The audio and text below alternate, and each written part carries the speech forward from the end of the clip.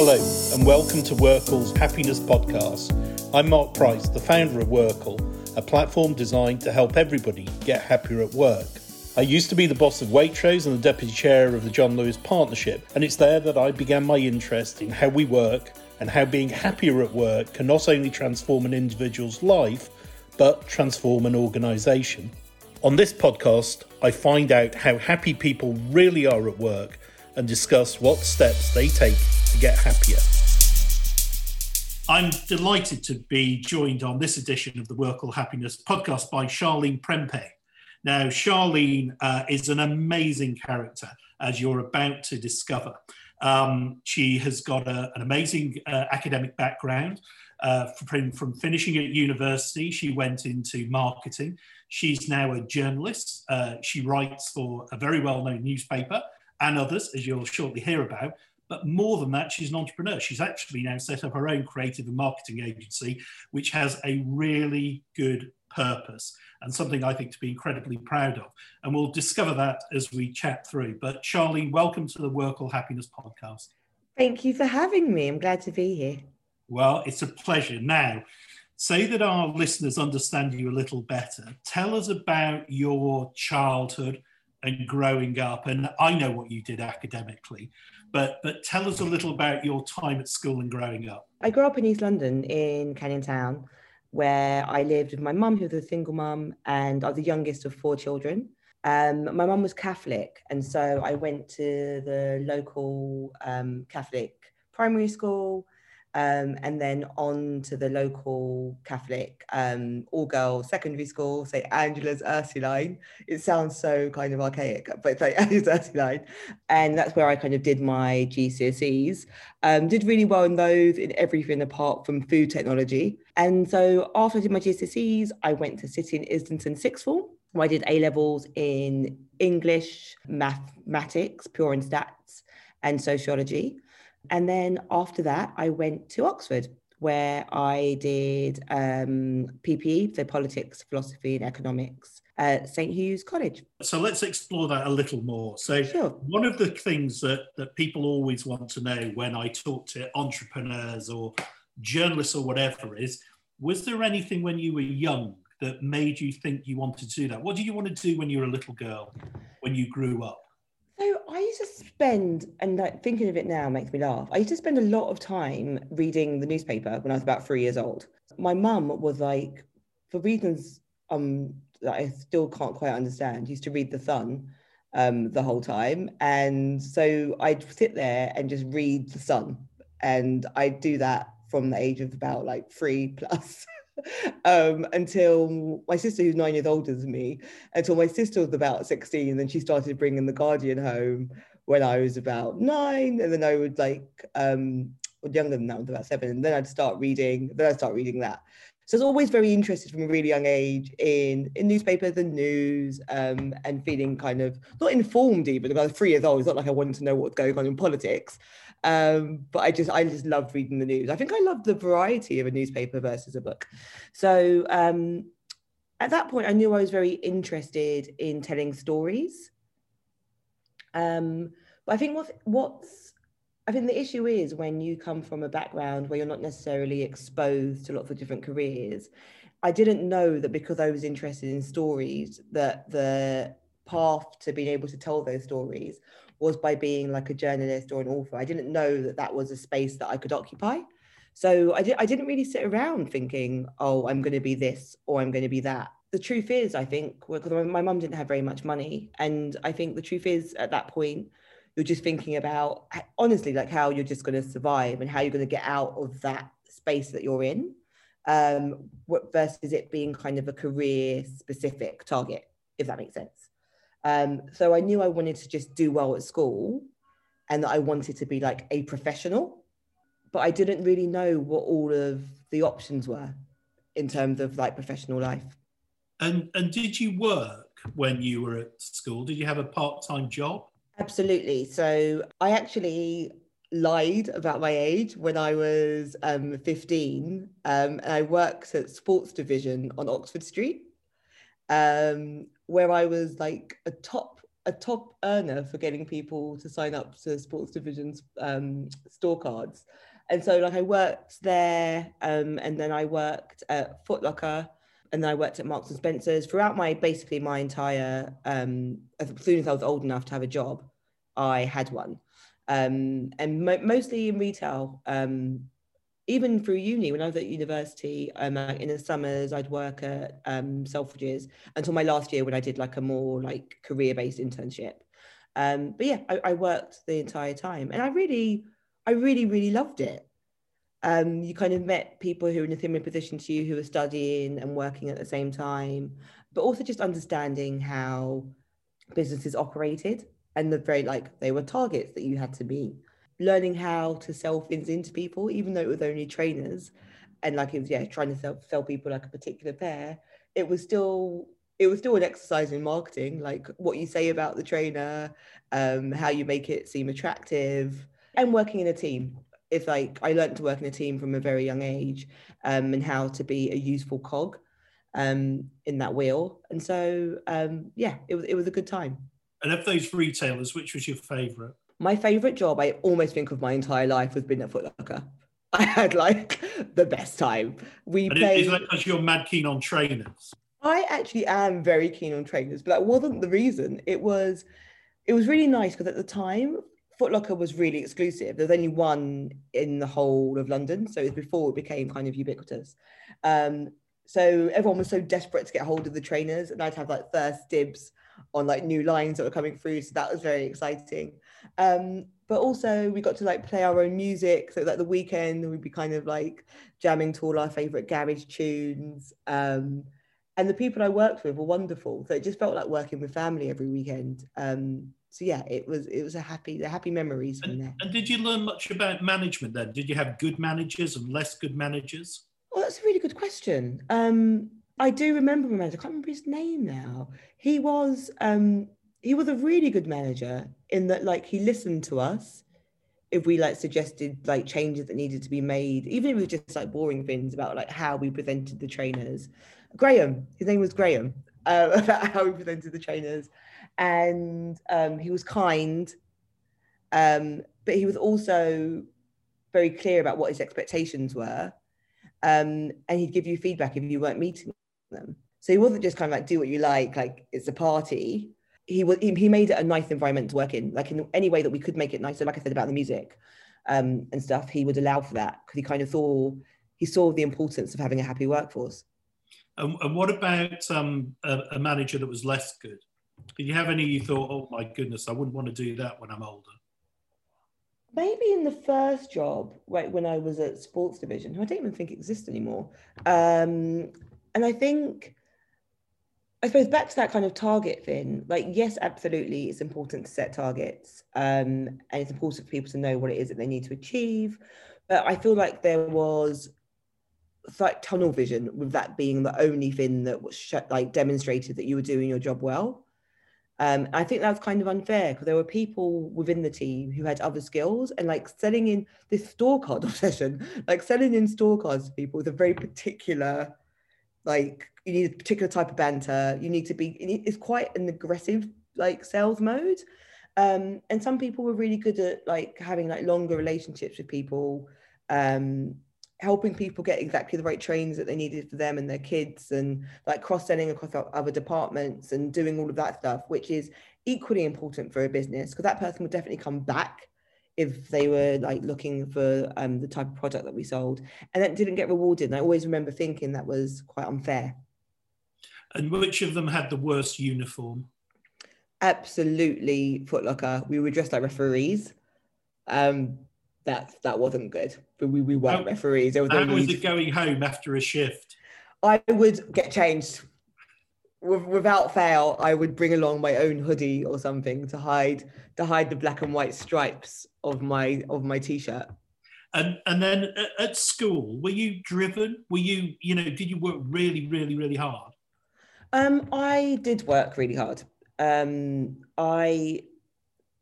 My mum was very, very clear about her kind of academic expectations. It really didn't feel like there was room to mess around. I'm not going to lie, I could have worked harder. I definitely had like my preferences in terms of subjects, and my natural self, and I think a lot of people have this, is like to just work on the things that you enjoy, or work harder on the things that you enjoy. But there were things I enjoyed which I wasn't necessarily naturally good at as they evolved. So like my arithmetic was like, not in an arrogant way, but was brilliant from when I was really young. But then when it got to kind of when we got into more of like the algebraic kind of work towards the end when we're doing GCSE, I found that a bit harder.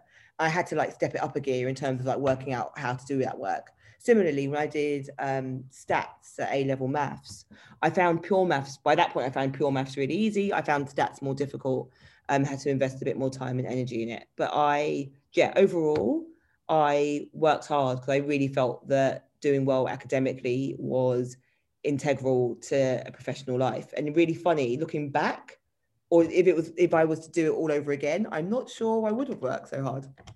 And then tell us about applying for and going to Oxford. And not only that, you studied PPE, which I know that many people listening to this will know it's one of the hardest things to get into study. Yeah. And I think the current Prime Minister and David Cameron as well studied PPE. So tell us about studying PPE, why you decided to do that and going to Oxford.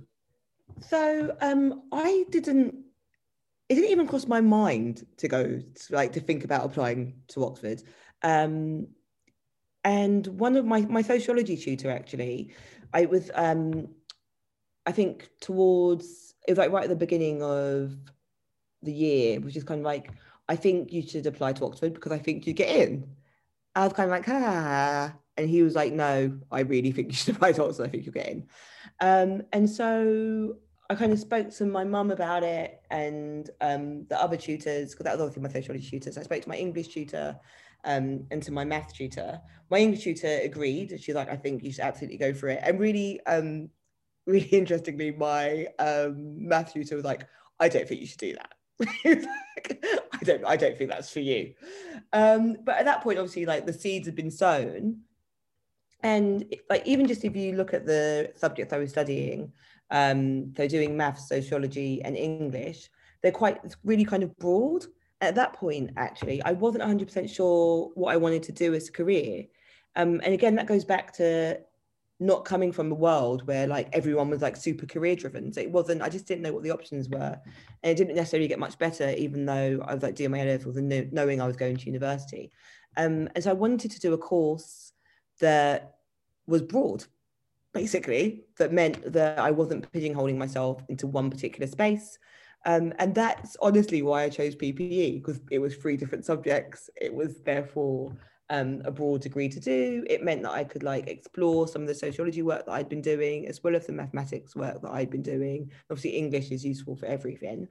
And there was, I can't remember the name of it now, but there was an access scheme they were running with City and Islington. So then we were able to kind of go up there before doing the interviews and just get a sense of what, I didn't know what colleges were. So even just like getting a sense of like what different colleges were. It was only at the point when I went up to see the different colleges that I realised that applying for PPE, everyone was like, oh wow, that's brave. Because at that point I didn't know that like, I didn't know it was difficult to get into PPE. I didn't know that was a course that everyone was dying to do. I just thought it was a sensible thing as a broad subject. But I was at that stage I was quite committed to going through with it. So I carried on with the application. And it was hard. Like applying to Oxford was difficult. Like there were the exams, there was like obviously like just doing the actual application. And then there was the interviews, which again, I was coming from a space where no one I knew had applied to Oxford. So I didn't know anything about what that process was going to be like, or what's the right word? How odd it was, basically. Like in my economics interview, I went in kind of fully prepped and all my like stats work and like very like open and ready to have like conversations about the economy. and about how economics works in society and all of that. And in the end, the guy interviewing me, who was like an applied economist, so really it came out of nowhere, was like, should people be allowed to walk around naked? I was like,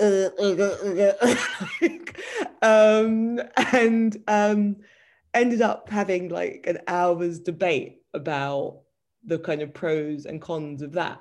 And I really enjoyed it in the end, but it threw me. And yeah, like I said, I think it's interesting, that difference between people who are prepped for these interviews and people that aren't.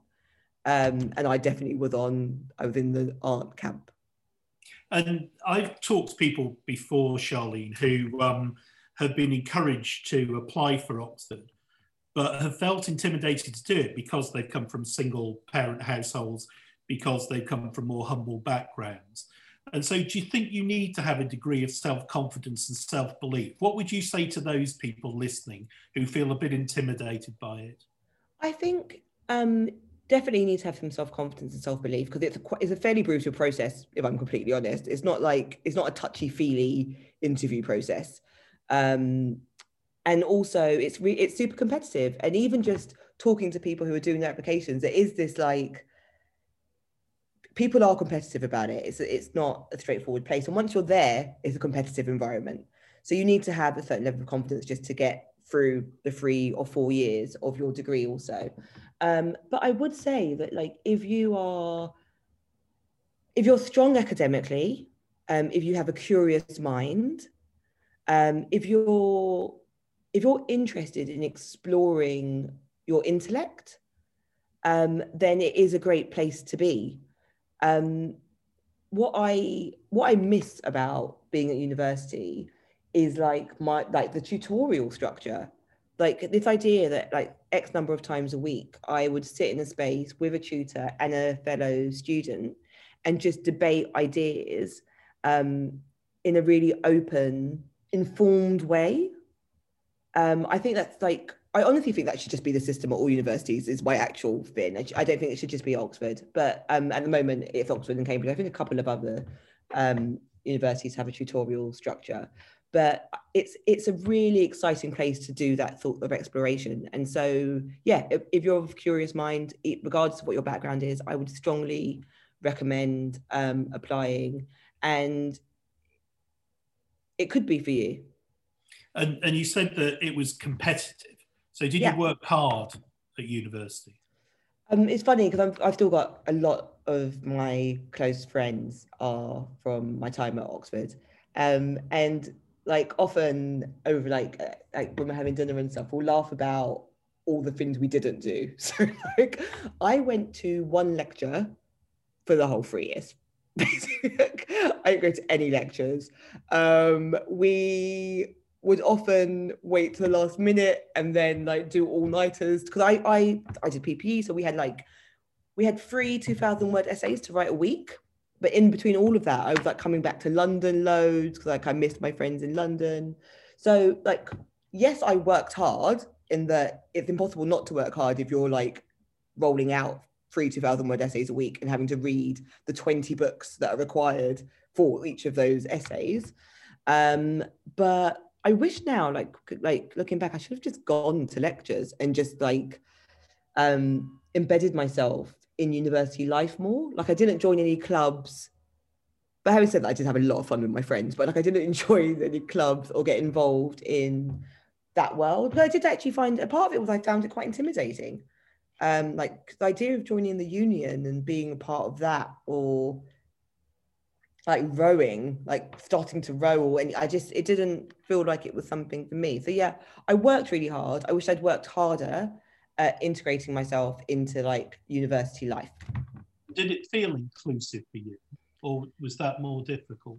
It's a weird one. I had a very particular experience there, in that really strangely, on the day that I started, I was put next to my room. I was next to this amazing, amazing woman called Imogen Mavers, who basically took me under her wing. And I'll think about it, I feel quite emotional. She took me under her wing. She was, what I found when I got there was all of the public school people already knew each other. So there was like, everyone was just like meeting up with their friends. I found it bizarre. Everyone there was just like meeting their friends for a drink because they were all there and they all knew each other, even though they were at different schools. Or they were meeting their brother's friends or their parents' friends who were tutors there. It was all very like networked already. And so Imogen knew everyone. I'd like go out with her and hang out with her. So like, most of the friends that I've got now really come down to like people that I met through Imogen. So yeah, it felt very, yeah, I was immediately kind of welcomed in, but it was because I knew someone who was already part of the circle, if I'm completely honest. And it also ended up with me having quite an odd, like everyone I know from university is like super posh, because Imogen was super posh, is super posh. But yeah, but it did feel very inclusive, and they're really close friends of mine now, and I love them. But I don't know, I literally don't think I know any state school people from university. And you were saying that towards the end of your time at university, you started to think more seriously about a job. So just tell us what you were thinking about what you wanted to do as you came to the end of your university time. So actually what I thought I wanted to do was work in finance. So in the summer before, so my penultimate year, I did an internship at Citigroup on the like trading floor, fixed income.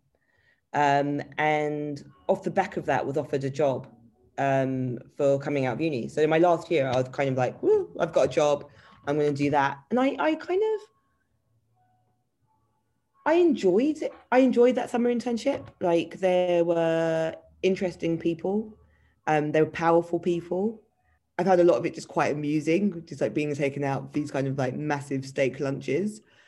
But if I was completely honest with myself, though I found the kind of intellectual side of it worth exploring, I didn't love, like, there was nothing about just moving around numbers in that way that I felt passionate about, other than the hard cash of it all, to be honest. And so I took the job because it was kind of like, okay, you've been offered a job. And like, obviously my mum was just like, you've been offered a job, you should take the job. Like, it's a good job. It's a good career path. But when I was actually doing it, my heart just wasn't in it at all. And so after kind of like 3 months, stopped doing that, and then was like, okay, I don't really know what I want to do. Because actually throughout all of those years of like studying, like and working part-time, I'd never actually just stopped and been like, what do I want my life to look like in 10 years time? Like, those just weren't the kind of conversations that took place in my household. And like I said, I'm youngest of 4. My two sisters before me, like fell into jobs, if you know what I mean. They kind of, and they were good, don't get me wrong, they were good jobs. Like my sister works in compliance. My other sister's like a project manager now for like some really big companies. And there's lots of parts of their jobs they enjoy. But again, it wasn't a case of like, I want to be this, and then what are the steps to get to that career?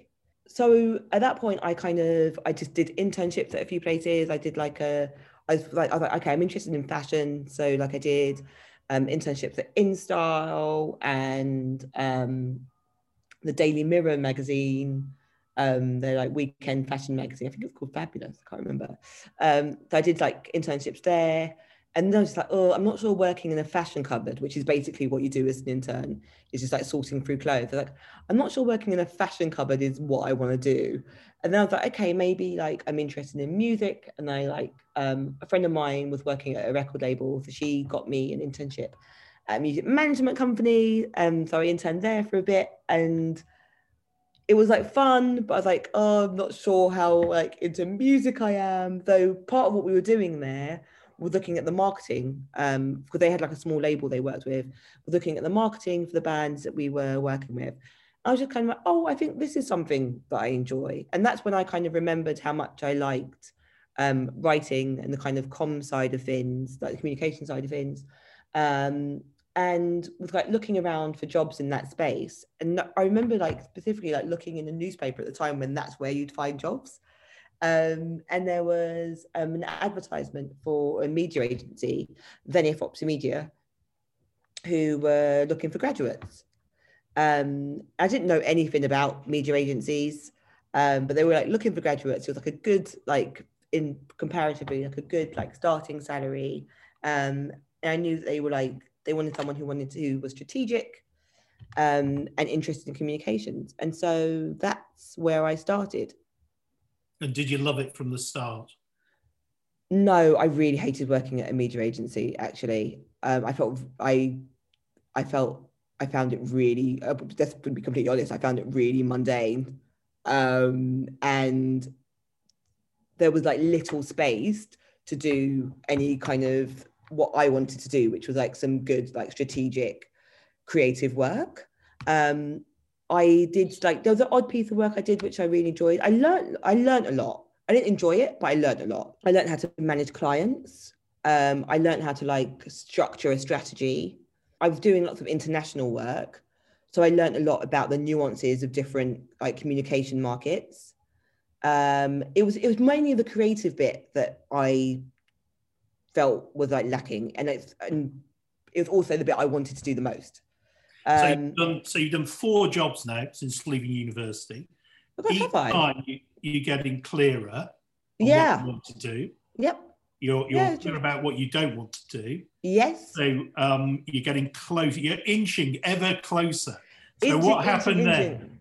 Going back to, I suppose, my interest in kind of numbers and stuff, is that when I was working at one of the agencies, I got really into the kind of research aspect of it, which really spoke to all the work I'd done in like sociology, and I've got quite a structured mind.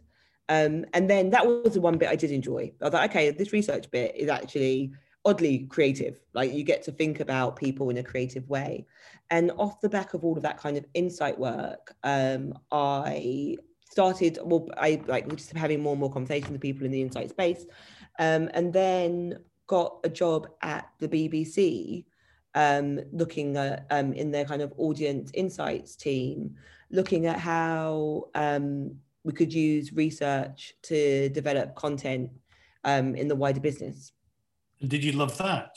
I really enjoyed that. I think it was like, it's something that seems really kind of standard now, but looking at using research as a creative tool was like not something that people were doing like in a blanket way at that point. So it felt like doing lots of strategic work. It felt good. It felt good to be at the BBC. It felt good to be at Auntie. It was nice. So how did you start your writing again? How did you start your journalism? So the writing stuff, I was writing.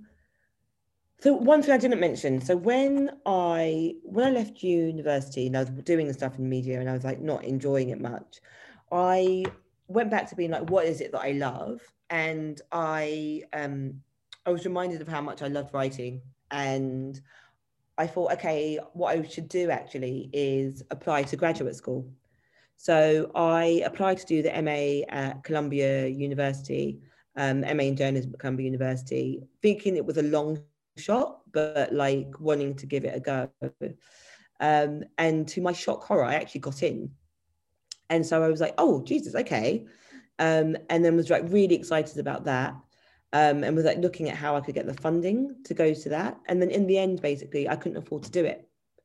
And so it fell through, and it was devastating at the time, like really, really devastating. And I was just like, oh, this hope I had to become a journalist is just not going to happen now because this Columbia thing isn't going to happen. And so it was this weird thing that I kind of apart myself, which I just parked, and just kind of like, it's not going to happen. I just need to kind of give up on it. But like I would write for myself, but not kind of put it out in the public sphere. And then I worked at the BBC, where I obviously met with like lots of journalists. And there was one particular person called Candice Perez, who is a writer and who like pivoted from doing research actually into becoming a journalist. I found the fact that she'd done that really inspirational. And she was really encouraging of like, if you want to write, like write. Like you just like, you have to do it, if you know what I mean. You need to be in the game. And so basically that's what I did. I kind of started like putting proposals together and just like asking people if they wanted if they were interested in the piece I was writing. And after BBC, I was at The Guardian. So again, much closer to like the people that were actually kind of writing stuff. And I think in the end, my first piece that got commissioned was for, I think it was for ID. And when I was looking at the effects of fatherlessness for young Black girls. And in spite of setting up your own agency, which we'll come on to in a moment, you're still writing. So you write for the FT magazine, How to Spend It. I write for How to Spend It. I have a fortnightly column on Black creative entrepreneurs, which I love. And I'm a contributing editor, so I do other features for them as well. They're brilliant publication to work for. And I feel very lucky and excited, to have that relationship now. And if there's somebody listening who wants to start writing, get into journalism, what advice would you give them from all that you've done? I'd give them advice that Candice gave to me, which is write. So just like actually kind of getting on and doing it. There's like no better training. Even if you don't feel like there's anywhere to put it, just write for yourself, write for the people around you. And I also think like if you have a story, and this is it, I think, especially now, people are really open to hearing like unique perspectives and unique stories. So if you've got a story to tell, like find out who the editors are for the publication that you want to write for, and just write to them and ask if they'd be interested in you like putting together that piece. And also like there's all these conversations about how media's become really fragmented and like reasons why that might be problematic. But there's also a million reasons why it's a really positive thing. There are really, really niche properties out there who need writers. And so rather than maybe just thinking about the big headline nationals that we've got and the Condé Nast and like all of those magazines that are really mainstream, take a look and do a bit of research into some of the smaller publications who are aligned with your interests and like contact them. That's good advice. And so tell us now about your marketing consultancy business. So what drove you to set up a Vibe Called Tech? So I've been, God, it scares me, it reminds me of my age now. So I've been working in marketing in some capacity for about 15 years. And the problems with diversity have been rife from the beginning. But it wasn't something that people kind of spoke about or for a long time were willing to do anything like significant about. And then I started off with a Vibe Called Tech, actually looking at the effects of technology on the Black community. So it was much more of like a public engagement piece. And I was using all of my marketing skills to kind of get the word about it out there, and to think about how kind of marketing and technology and how they overlap and what that does, good and bad, for the Black community. But then when BLM happened, it was just a kind of a moment of reassessment. And I was thinking in terms of like the relationships I have, as well as the skills that I have, like how can I do work that will make a difference?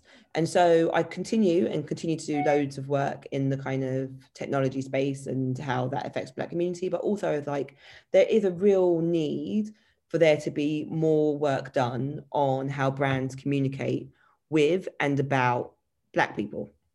And everyone was kind of like running to focus on visibility. So just making sure there was more Black people in their campaigns, more Black people behind the scenes, but less of a focus on what the actual stories were they were telling.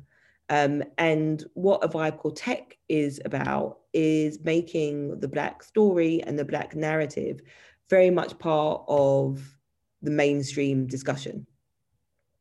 And so tell us about the process of setting up. So, I mean, did you have a Damascus moment, or was this something that, you know, you were thinking about year after year, and then in the end you just thought, I've got to do this? Or was there an event that made you say, I've got to set up an agency to work on this? No, so Lewis and I, who's the creative director of Vibe Called Tech, we've been talking about this in some capacity We met at Freeze, the summer place I've worked. So we met at Freeze, and we were talking about this for like years. And then when all the kind of things happened in summer, we've been really fortunate to have worked with Gucci when we were at Freeze, and they do amazing work already. Where we've kind of like Gucci change makers. So they already kind of demonstrated that they're committed to it before BLM happened. And so when it all happened, we're like, I think we need to get this going. Who should we kind of kick this off with? And then we were like, it would be amazing if we could start this off with Gucci. And they were really keen on the kind of idea and the concept. And then we started working with them. So that was like our first client as an agency, which is insane. Is it hard to set up an agency? It's not easy. There are two sides to it, right? There is the logistics of setting up a business. So like registering your business, making sure all of your accounts are in order, working out the team that you need around you, all of the kind of what the processes need to be, the branding, all of that kind of making sure your website's up and running, where you're going to operate out of, all of like that side of things. And that in itself is usually someone's full-time job. But when it's when you're starting a startup, effectively, you do everything. So like having to do all of that work. And then in parallel to that, as an agency, it's about working out who are the clients, doing all of the reaching out to them, having all of those conversations, and then delivering the actual work that you've agreed upon.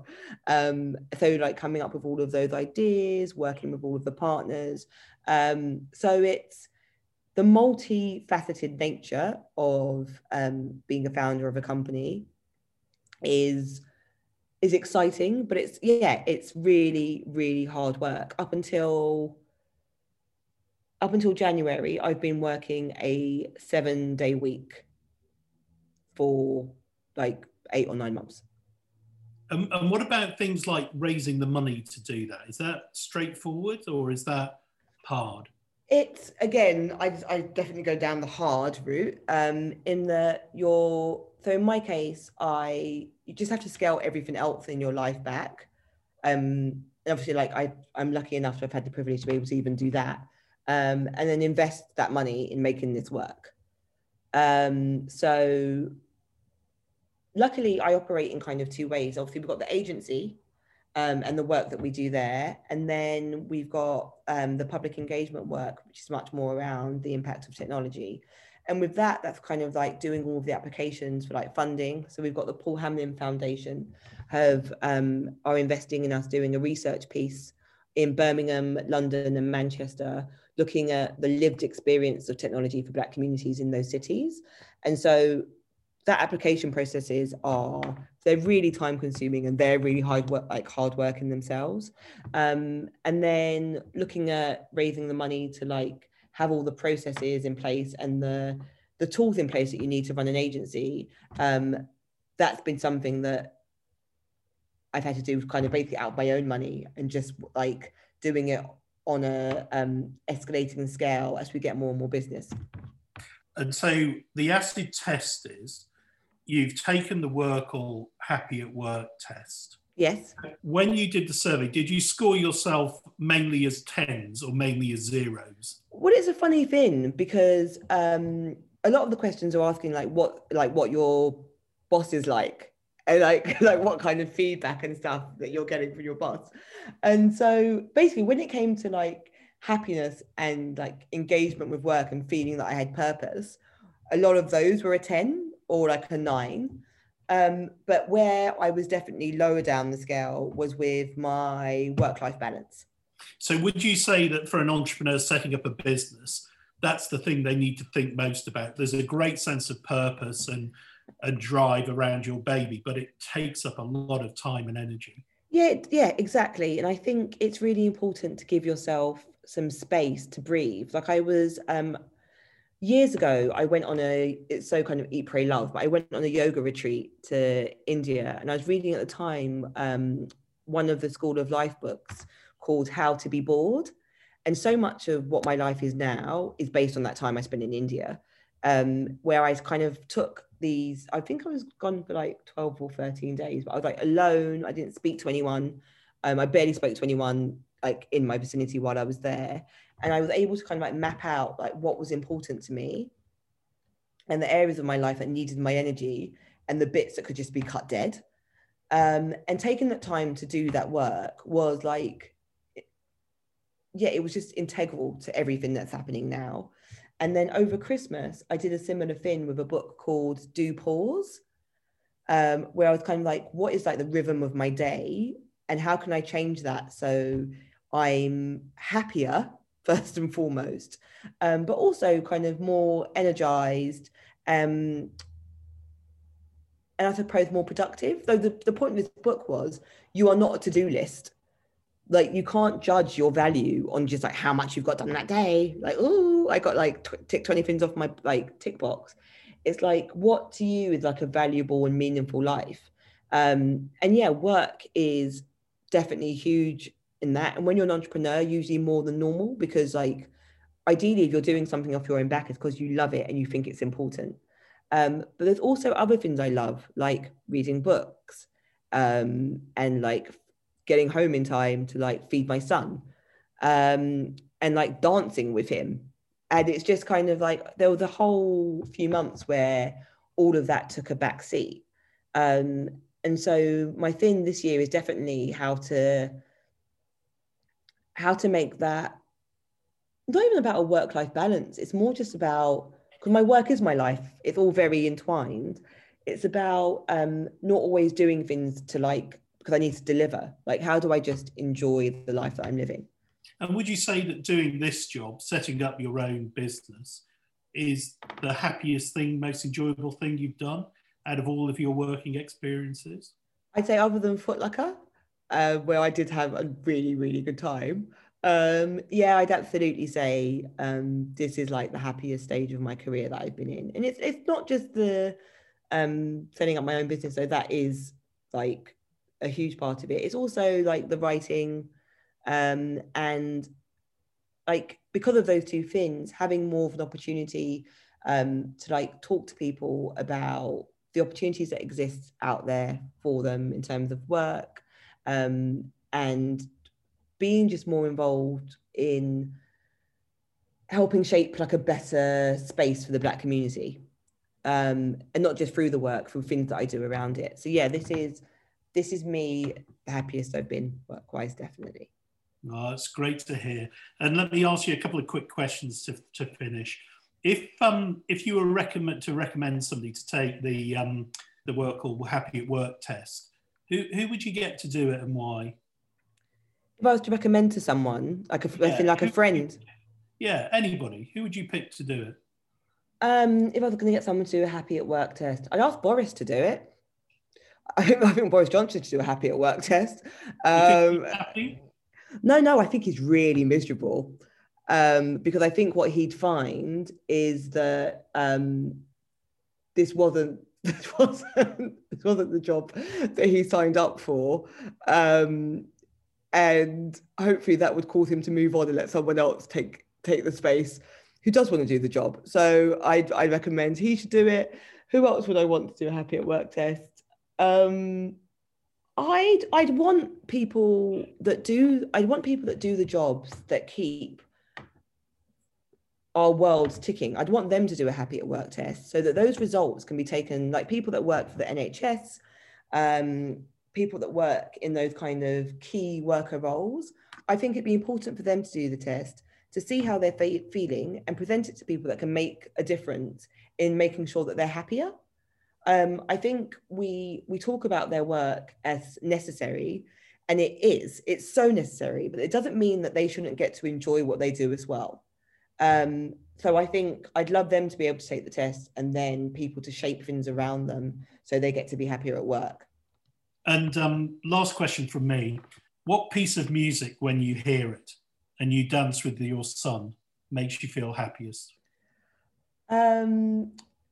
At the moment, it's Tender by like Blur's Tender, because my husband played the song on piano to me at our wedding, and it's the first time my son sang a song.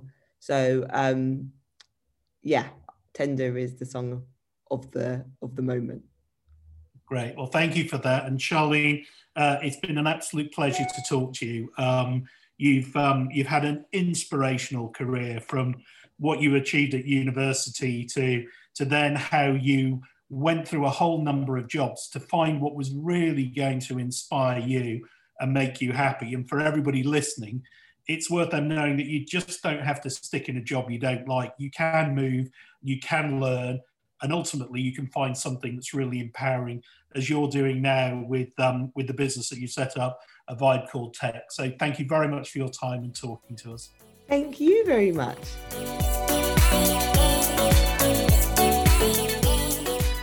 Thank you for listening. For more on this podcast, head to workall.co, where you can find out how you can get happier at work.